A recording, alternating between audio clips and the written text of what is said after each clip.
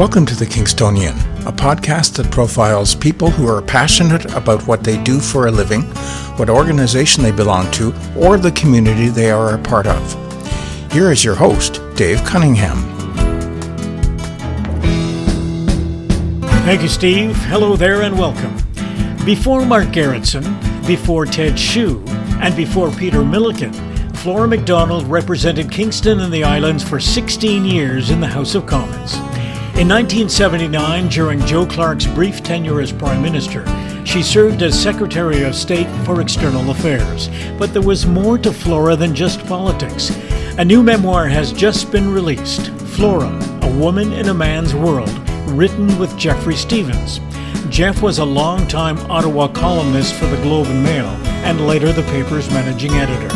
He has written books on other Canadian political players and continues with regular newspaper columns from his home base in Cambridge, Ontario.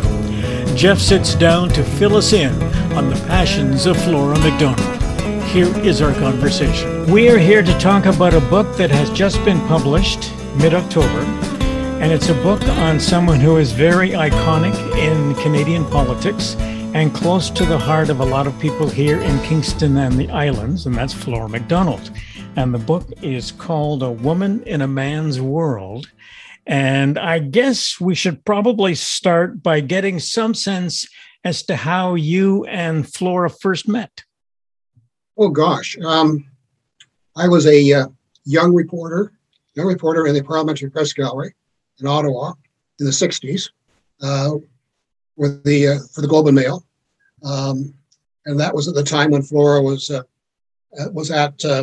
working at conservative headquarters, progressive conservative headquarters, and in April of 1966, she was fired from that job. She'd been there for 9 years.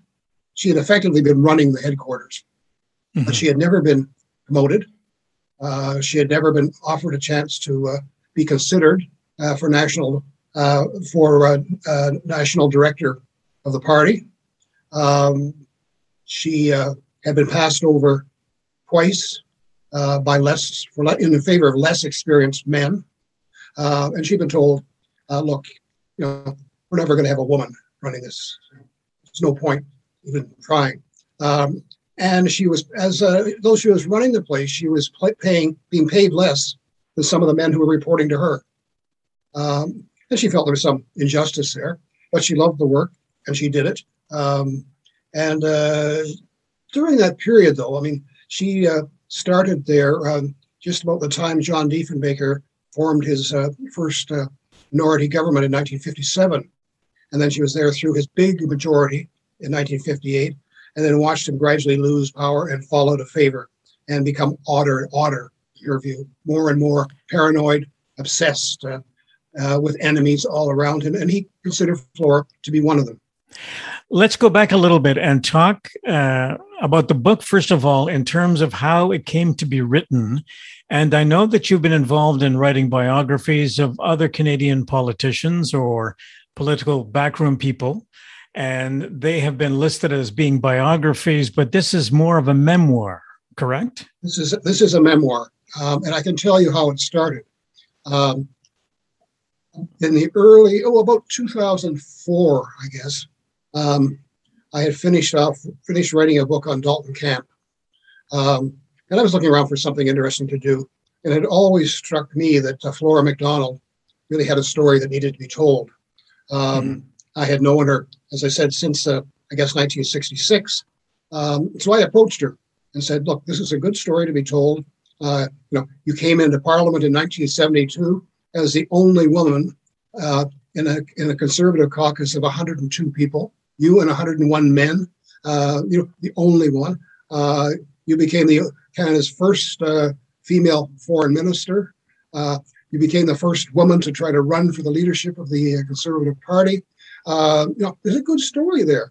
And you basically dedicated your life to promoting the cause of women in public life and in private life, corporate sector, what have you." And so I said, I think it's a story to be told. And so we started talking about me writing her biography.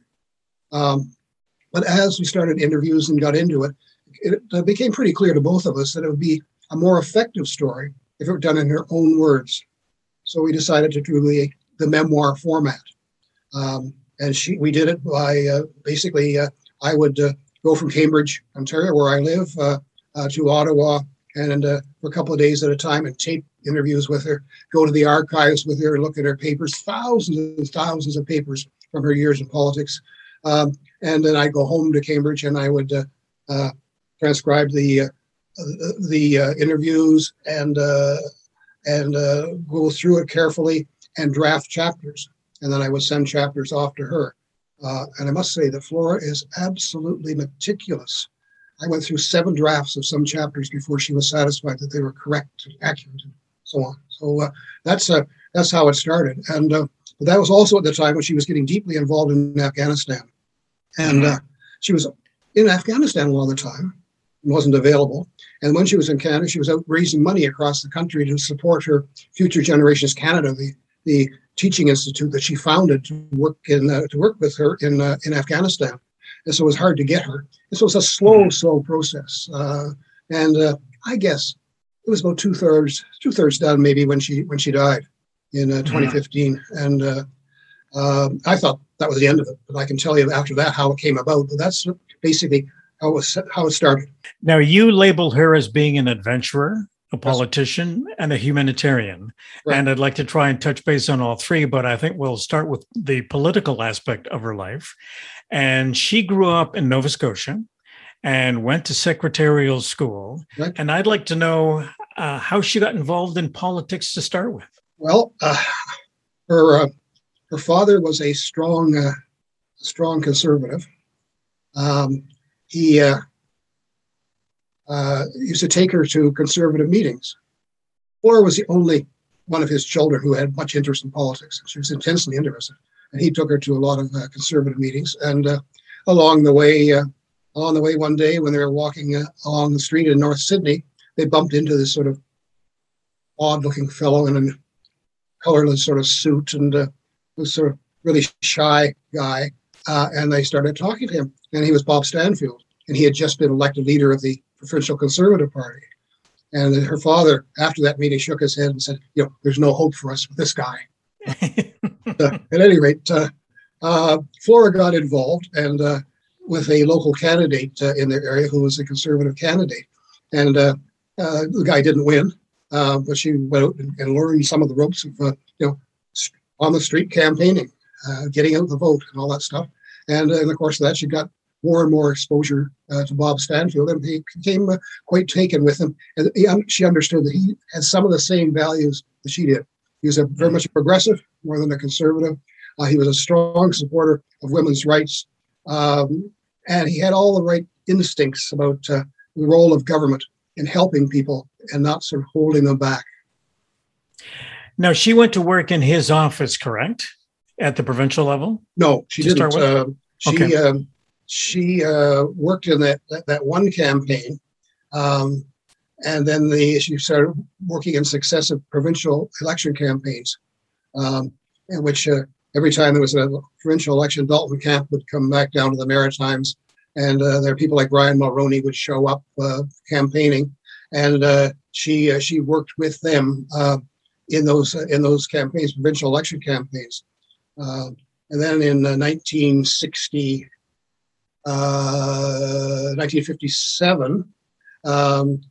after the Diefenbaker, about the time of the Diefenbaker minority government, she was looking for a job. She'd been working with the Bank of Nova Scotia in North Sydney first, and then Halifax, what she really wanted to do was not work in a bank. She didn't really want to work in politics, not as a career. What she really wanted to do was to travel, get out. And that's one reason why she worked for the bank, because she could get transferred to different places. Anyway, she had this urge to travel. And so she went to Ottawa one day. She'd applied to the Department of External Affairs. And she had an interview coming up, taken in as a junior person in the department. And she thought she could work her way up to something where she could get some travel. And she had some time to kill in Ottawa before that appointment. So she was wandering along some of the streets south of the Parliament buildings, and she came across this funny old building called Bracken House, which is a conservative national headquarters, named after a previous, or one of their former national leaders, John Bracken. And she said, well, conservative, I'm a conservative. I'll just go in and tell them there's another conservative in town. And she went in, and as luck would have it, they were looking for somebody. And she was interviewed by a woman who seemed very impressive, but in fact was basically the receptionist. And they offered her a job. She said, well, take a bird in the hand is worth two in the bush, and didn't go to the external affairs interview. She took the job at conservative headquarters, and she was smarter than most of the people there, and probably more ambitious and more determined. And she gradually assumed more responsibility there. They were glad to have somebody who liked to do a lot of work, and she did. Now, initially, she and John Diefenbaker did get along, correct? Because she went to work in his office at one point. Yes. She wasn't in his office, but she worked very much with him from national headquarters. National headquarters really has three functions. One is, yes, to serve the leader. One is to serve members of parliament and their relations with their constituents. The other is, serve the caucus. Help the caucus members deal with the membership at large of the party, and do what you can with assist the leader. And she loved Diefenbaker at the beginning, and she was quite taken with him, and she was quite overcome by the results of the 57 election. She was wonderful, and then she 58 his big victory, and it turned sour after that. She thought, because Diefenbaker, she thought, became less open to people, less open to the public, and more convinced that he was the person who had registered the victory. And Flora and some of the others thought that actually, if the party had stayed with George Drew for one more election, they probably would have won it. But anyway, Diefenbaker won it. But she started getting uneasy when she saw how power went to his head, and how he didn't talk to people anymore. And he said, if I stop and talk to this person, I'll have to talk to everybody. I'm prime minister. I can't do that. When I was looking through some of the names that came up when I was doing a bit of research on your book and giving some thought to the approach I would take, a lot of names kept coming up that I had forgotten about. And now I'm a little younger than you, but not that much younger, but I do remember Dalton Camp's name and the conflict that ensued between he and Mr. Diefenbaker, one particular point. What was the premise behind that conflict? How did that all begin between those two individuals? Dalton Camp had become increasingly concerned about Diefenbaker and the way he had changed after he got power. He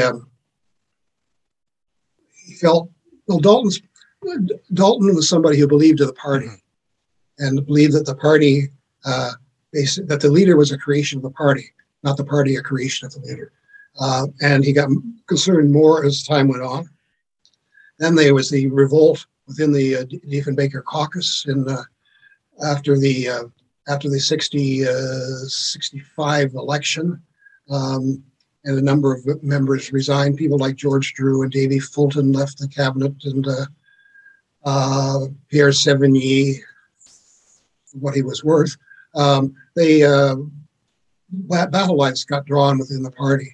And Dalton Camp tried to sort of keep the peace in the party for quite a while. He figured his responsibility as a national president of the party to try to hold them together. And it didn't work. And as Camp said later, the thing that really turned him on and ignited his campaign against Diefenbaker was when he fired Flora MacDonald. For no reason. Camp knew that something was likely to happen. And he went on vacation to Eleuthera. And before he went, he had sent a message through to Diefenbaker's office and to Jim Johnson, who was then the national director of the party, that if anything happened to Flora while he was gone, it would be a declaration of war. Well, 2 days after he left, they fired her. And Camp said, well, that was it. Yeah. Basically, that was it. And they started the organization and the campaign to turn the annual, we used to call annual meeting, which is held every 2 years, doing things in politics. It's really a policy convention, to turn that one in the fall of '66 into a leadership test, and they did that. And the test was could Dalton Camp get reelected national president of the party, or if Diefenbaker put up a candidate, would the Diefenbaker candidate win? Diefenbaker put up a very strong candidate, and Camp very close, but Camp did beat him. And then they passed a resolution calling for a leadership convention, and that was held in September of '67 at Maple Leaf Gardens, the first great convention in my experience, and in Canada. And Diefenbaker ran, but ran very badly.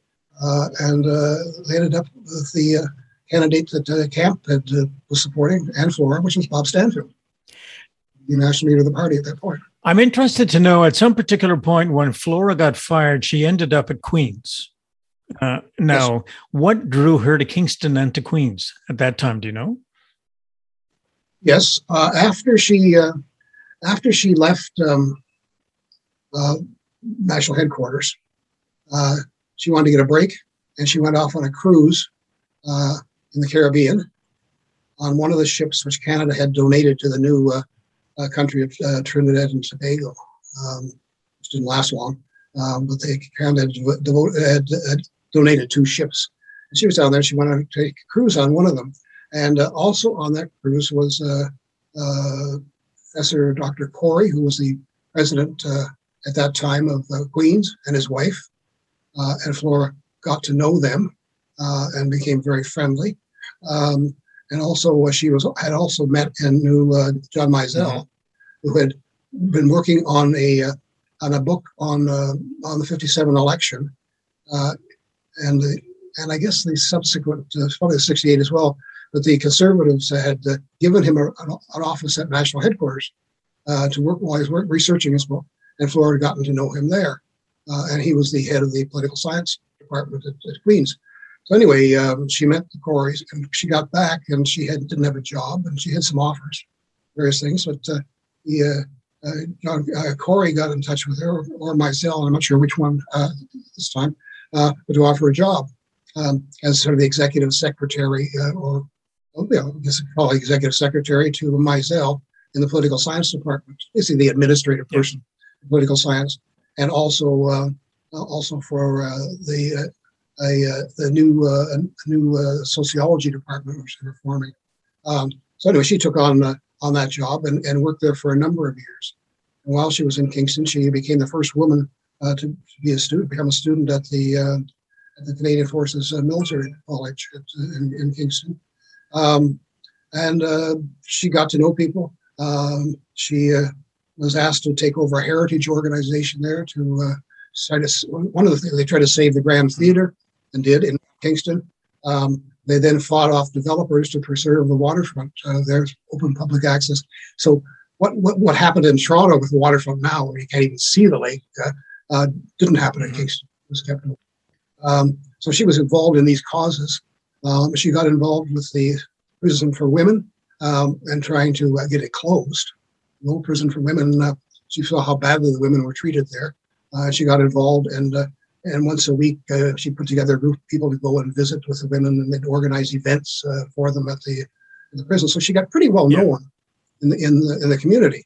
And then while she was off with the military college on their annual tour of foreign countries, she got a message from some of her friends in the political science department. They put her name in for the Conservative nomination for the election of 1972. And she agreed, came back.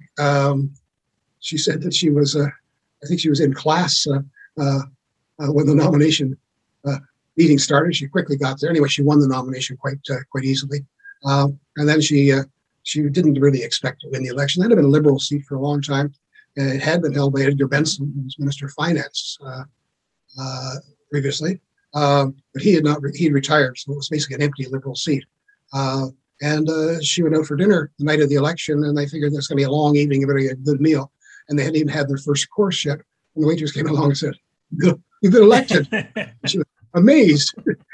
I was astonished. And so she did that, and she went up to Ottawa, and And she said she'd been on Parliament Hill hundreds and hundreds of times when she was at headquarters and knew everybody there, basically.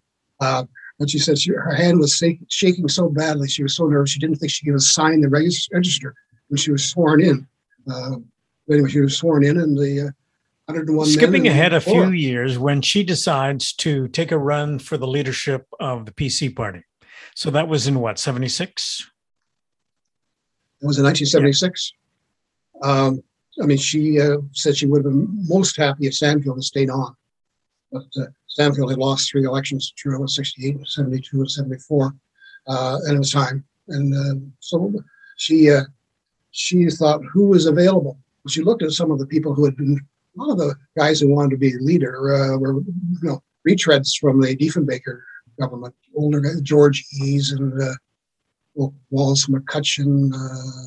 There was, Davy Fulton, Alvin Hamilton, Jack Horner, a bunch of people. And she said, well, she couldn't see any of them as a leader. She didn't think any of them were as progressive as she thought they should be. None of them were as progressive as Stanfield.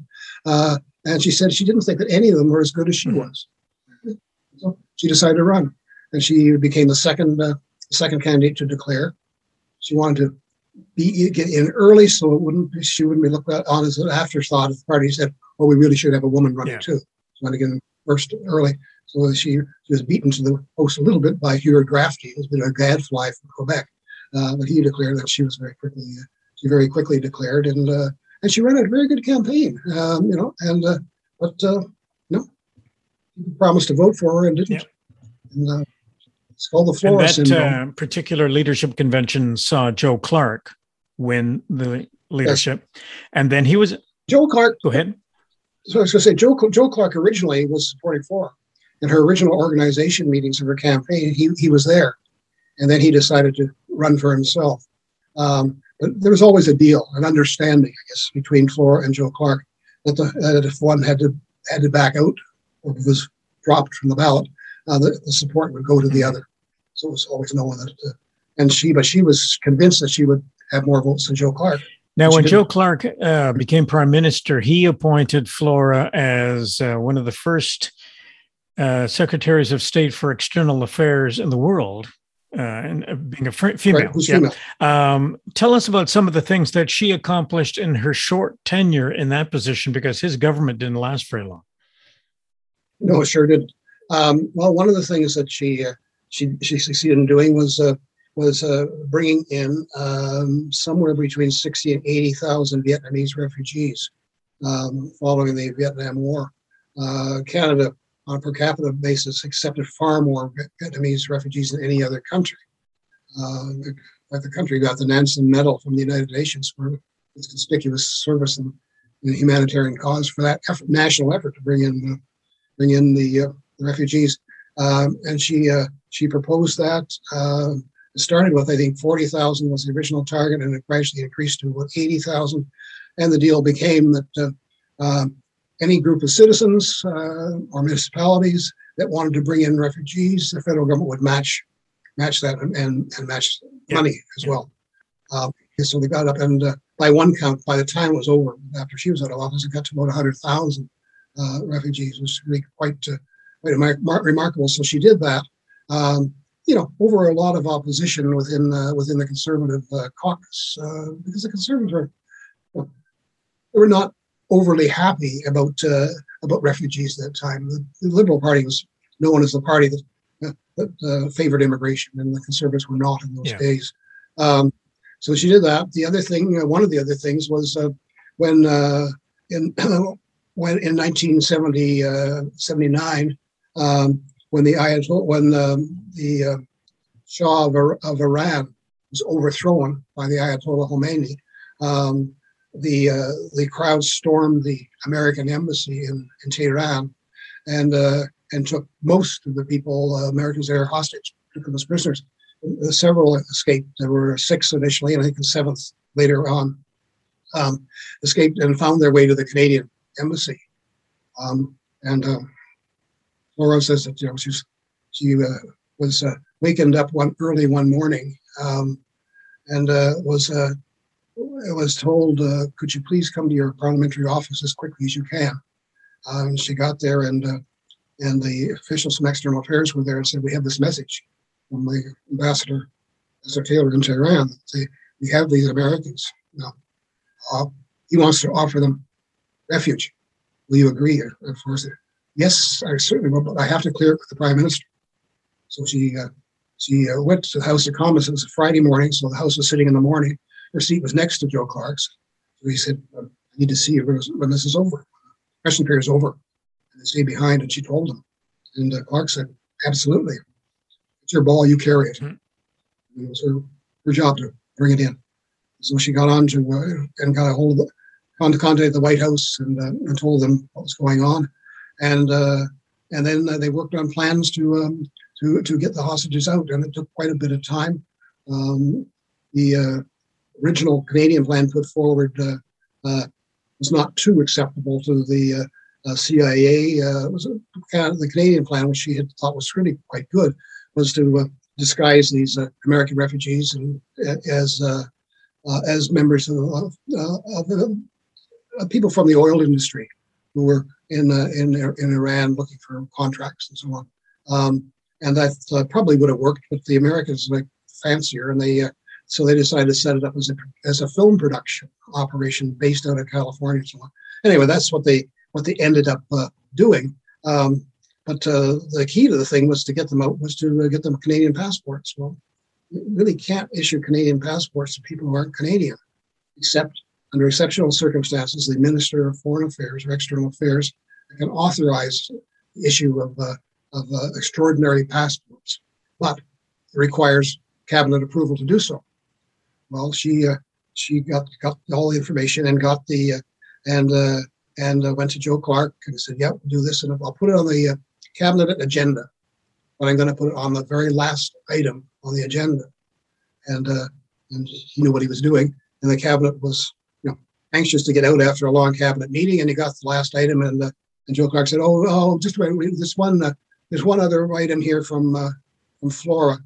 It's pretty routine. Can we just pass it?" And he said, "Oh yeah, let's pass it." So the cabinet approved it without actually knowing what it was. And then she had the passports, and the only problem they had with the passports was that the CIA buggered up the dates of the passport and showed the people basically trying to leave the country before they'd arrived. And as the passports were written in Farsi, which nobody in External Affairs seemed to speak. But when the passports were sent from Ottawa to the Canadian Embassy in Tehran, they did notice, and they said, you can't do that. And they had to quickly alter the documents so that these people could get out, and they did. Now, I don't want to run out of time here on the program because we haven't covered much of the other areas that we want to focus on. But in 1988, she lost her re-election bid to Peter Milliken, who went on to become Speaker of the House after several years in the House of Commons. After she lost that particular election, what did she decide to do with her life after that? Well, she didn't really know what she wanted to do. Normally, in a situation like this, when a cabinet minister is defeated but the government's re-elected, as it was in this case, and Brian Mulroney was still prime minister again, usually the government takes care of defeated ministers. Ray Natitian was a Minister of Energy, Mines and Resources in the first Mulroney cabinet, and he was from Saskatoon. And Brian Mulroney made him Governor General. That was his reward. Pretty well everybody got something. Some boards, a number of them went to the Senate, that sort of thing. Flora wasn't offered anything. And that was probably because she had difficult relations with Mulroney for some years. And and she said she wasn't going to ask him for anything, and she didn't expect him to ask him anything. Joe Clark became the Minister of Foreign Affairs, and he was prepared to appoint Flora High Commissioner in India, which she loved, India. But she didn't want to be a High Commissioner because then you've got a ceremonial office and you're following all the rules and the guidelines what you have to do as a national representative there. And she wanted to be able to have her own input and get involved in causes that interested her and make change in her own way. Yeah. And so she basically was not approached by Joe Clark, but let it be known that she was not interested at any rate. And then she just sort of waited, and she was invited at one point to go to Namibia as an election observer.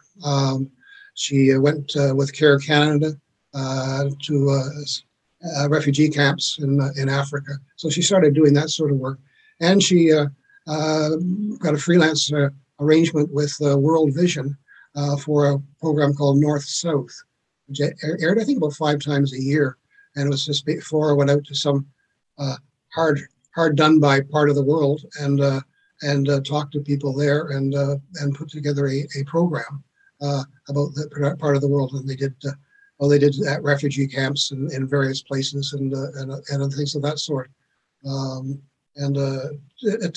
It got her the travel that she liked.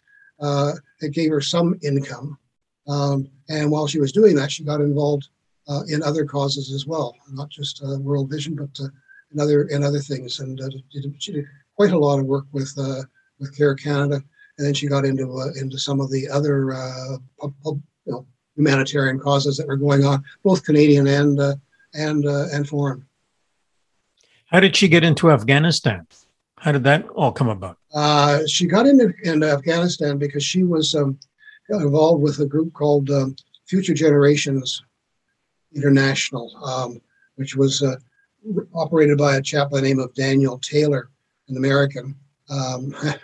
She met Daniel Taylor in India at a reception, and she was there with one of her groups, and they started talking about Tibet, and Daniel Taylor was going to Tibet the following month, as I recall, and Flora said, "Oh my God, Tibet! You know, the land of my dreams." She'd read all the books about Tibet and how exciting that was, you know, the top of the world and all that stuff, and she was really excited. And Daniel Taylor said, "Well, if you're serious, be in I forgot where it was. I think it was in Nepal. They were meeting. Anyway, if you be there next month, and I'll take you." And so she did. She said, "Why not?" She said, "Why not?" So she's 55 years old or there's something there. What else? So went off and did that, and toured Tibet within that time, and then went back a number of other times to Tibet. And then she got as she got more involved with Daniel Taylor and the Future Generations operation, she got involved in Tibet in the dealing with the big rivers that ran off the Tibetan plateau down into South Asia, the Mekong River and the Ganges, some of the others, and she became quite immersed in that kind of work. And then Daniel Taylor moved on into Afghanistan to start doing some work there, basically working with people in the villages, high altitude work. It's all mountain type stuff. And she started with him there, and then his organization decided to pull out and concentrate on other areas. And she stayed and started her own organization to work in Afghanistan. She got. Is this when the Russians were there, or after that? No, the Taliban was just. Okay. The Taliban was just being driven out there, and she.